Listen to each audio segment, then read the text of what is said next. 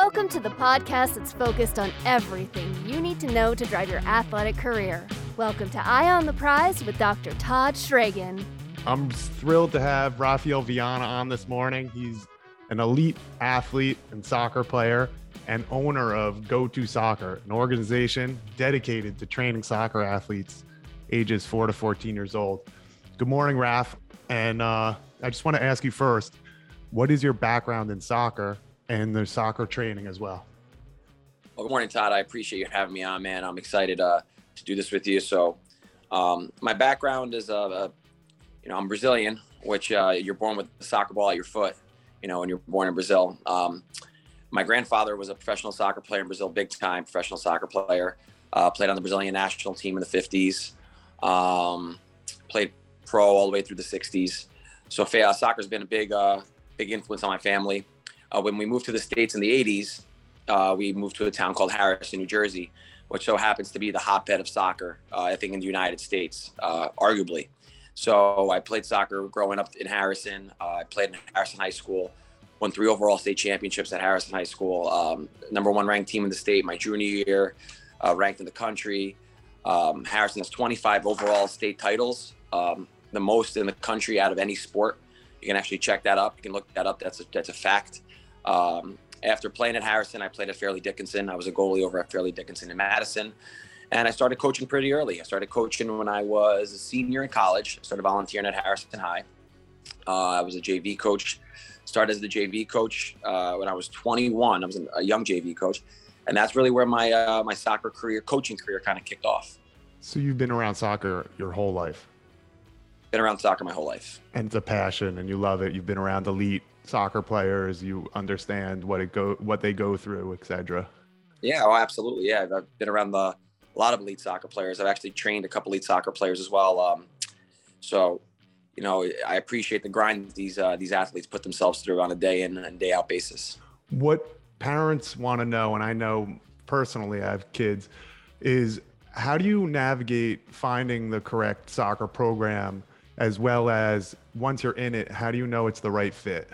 Well, I think in the last 10 years has been an explosion, right, of like soccer training organizations, especially in an explosion in in a quote unquote academy teams, right? These secondary options for players to go try out at. So I think the sign of a good program is, one, it caters to the athletes first, right? I think soccer, like many other youth sports, have become big business, right? And you lose sight of that your job as a coach is there to help every athlete, not just the elite athletes. Nobody comes into your program as an elite athlete right away, or even a great athlete. Your job as a coach is to try to get them as close to possible to reaching their potential as you possibly can. And I think a sign of a good program is where they treat all the participants with the same way they would treat your top participants. Sure. So then what attributes would you say separate an elite player from the rest of the pack? And is that even appropriate at 4 to 14 years of age? It's funny that you say that with is it appropriate at 4? At the younger ages, here's what separates. I'll tell you exactly what separates kids at younger ages. I actually wrote a recommendation the other day for a child who's moving out of state. And he's a younger kid. He's 4, actually. And my recommendation, it's hard you can't measure a child's athletic ability. It's very hard to measure a child's athletic ability at 4, 5 years old. But what you can measure is a child's ability to take direction, to listen, to focus, to be involved and engaged.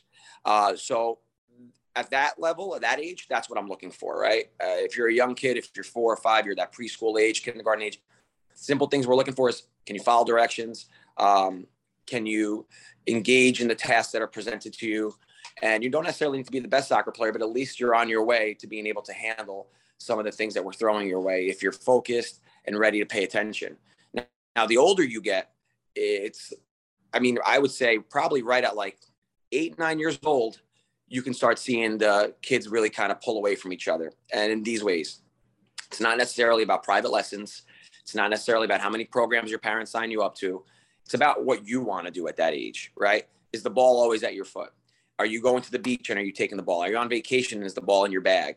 Are you coming home and are you juggling outside your house? without your parents having to tell you, without your parents, dragging you into the car and then taking you to a private lesson that you don't want to be at. A lot of times the kids that are going to differentiate themselves are going to do it on their own. So it's a love and a passion that you find even with the younger kids. Oh yeah, it's a love and a passion. It's the kids always asking for more. And, I've been coaching now. I started coaching when I was 19. I'm 36 now. And I've been coaching long enough now to where, I've had kids in the past come up to me and ask for extra work and ask for if I had any extra drills for them to do at home or any videos that I can send their way so they can practice on their own. And those kids have panned out to be good soccer players, good high school soccer players, good college soccer players. It tends to, the good players, right? They tend to gravitate to hard work on their own. They run on their own. They're not being told when or when not to practice. They're just always are looking to improve themselves and get better. Interesting. And you find that young, is that intangible, or is that something the parents can help with or the coaches help with? I think it's intangible. Personally, I think coaches can help. I think our job is to try to fester that love for the sport and try to make it grow and try to show them that, look, with hard work, you can achieve this. But it also comes from within. The longer I coach, the more I realize that it's up to the individual player, for the most part. You can try as much as you want as a coach. You can have the best game plan, the best practice plan. But if a player is coming to practice, not engaged, not willing to participate, not willing to try to make themselves better, or not willing to push themselves outside of a comfort zone, then no matter what a coach does, that player will never achieve the level that they should achieve.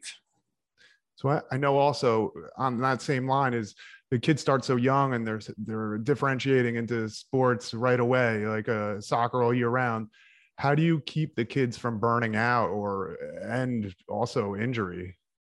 That's a great question, Todd. I mean, more so now than ever, I think the specialization of sports has grown to a point where it's almost unhealthy to a child, I think, right? Like I grew up playing 3 sports. I played soccer. I played baseball. I played basketball.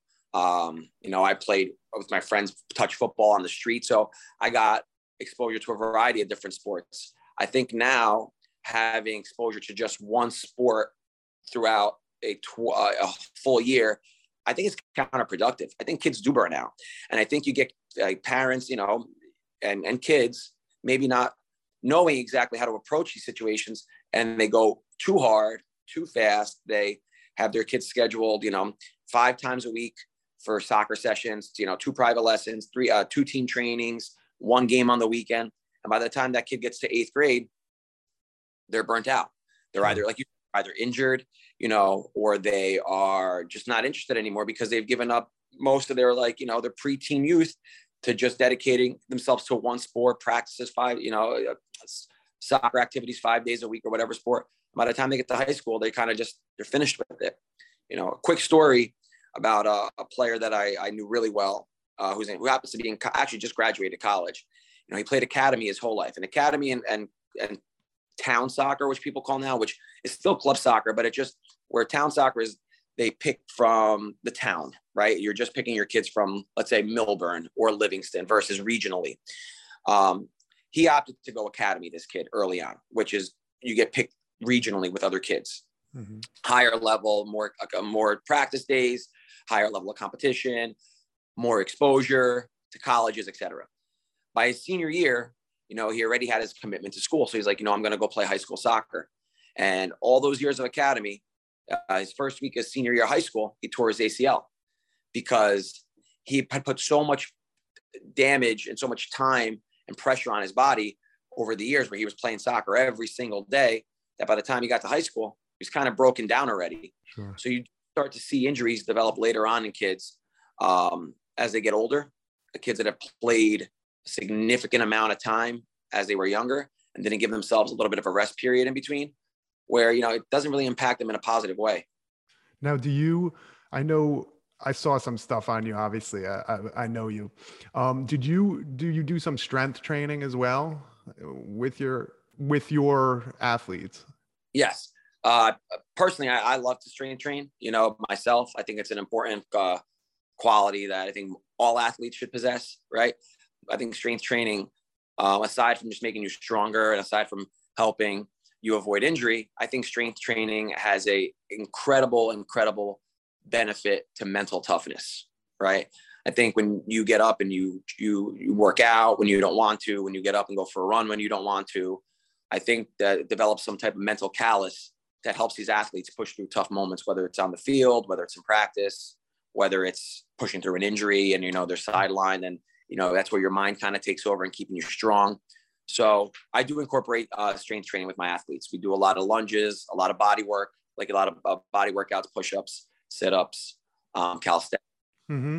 Yeah, very little weights. We keep very little weights in the facility. We kind of just keep that more toward the older athletes. Mm-hmm. But we always incorporate dynamic stretches with our younger ones to make sure that they understand the importance of that. And we emphasize the importance, like I said, of working out on your own as well, because what you do behind closed doors is also important. So then to wrap it up, what would you say would be the three most important things for a parent and a student athlete navigating through youth sports all the way through college? I love this question, man. I love this question. Well, for parents, sometimes as a parent, I think you want your child to perform at his best or her best possible ability. And that doesn't necessarily mean playing time, right? I think sometimes you need to sit back and realize what's best for your child and trust the process of practice, of working hard, of that your child's time will come with hard work and, with good work ethic. Their time will come to showcase themselves on whatever field that they play on, whether it's a soccer field, a football field, a basketball court, whatever. I think my main message to parents is be patient. The cream will rise to the crop, regardless of how much pushing you're doing from behind. Sometimes you get in your own way. You're pulling your kid out of a program too soon to go to another program because your kid's not playing the next program and you think he may play in Y program. I think we become a society of mitigating risk. We try to mitigate too much risk. And when you don't expose your child, you don't expose your child to the risk of not playing, you're not exposing your child to the possibility of failing. And I think we all need to be exposed to the possibility of failure, because failure lights a fire in certain people, right?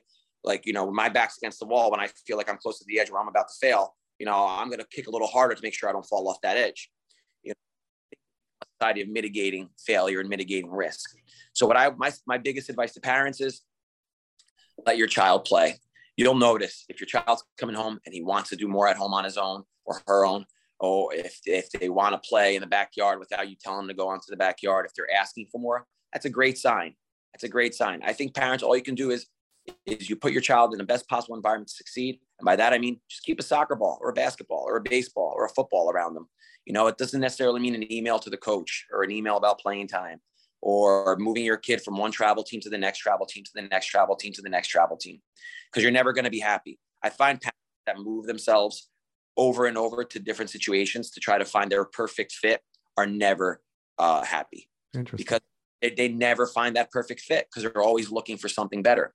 Whereas, the kid that tends to stay in a certain place and, maybe he's not, maybe he or she are not the top players on the team, but they work hard enough to work their way up to the top. I think there's a lot of value in that. Sure. The mental toughness, character, patience, simplicity. And for kids, like, you mentioned my advice for kids and athletes is I asked myself, what would I tell myself again at 14, 13, when I was like just about to hit high school? I'd work harder. I'd go on longer runs. I'd push heavier weight. If I'd do, heavy weight for less rep just to get myself mentally strong. I would do more on my own.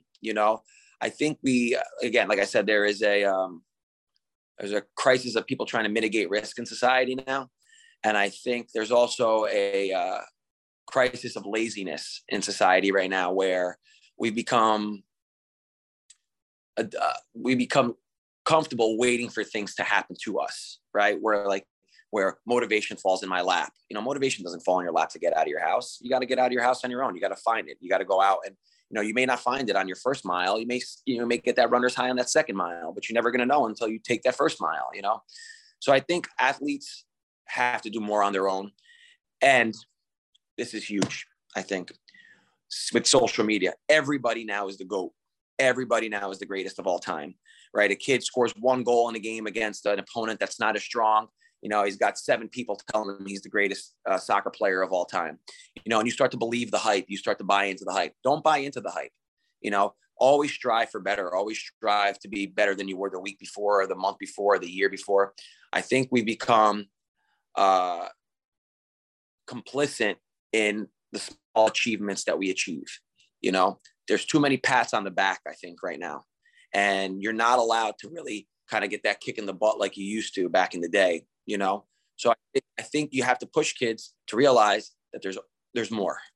There's more that you can accomplish out there. Cool, man. Hey, thank you so much for being on this morning, Rafael Viana. Go-To Soccer, my man. Thank you, Todd, man. I appreciate you having me on, and I look forward to speaking to you more often, man. 100. All right, awesome. Peace and love, brother. Later, man. Thank you for listening to another episode of Eye on the Prize. Your feedback is how we grow, so please leave us a rating and review on your favorite platform. And if you want to know even more great information, go to eyeontheprize.com.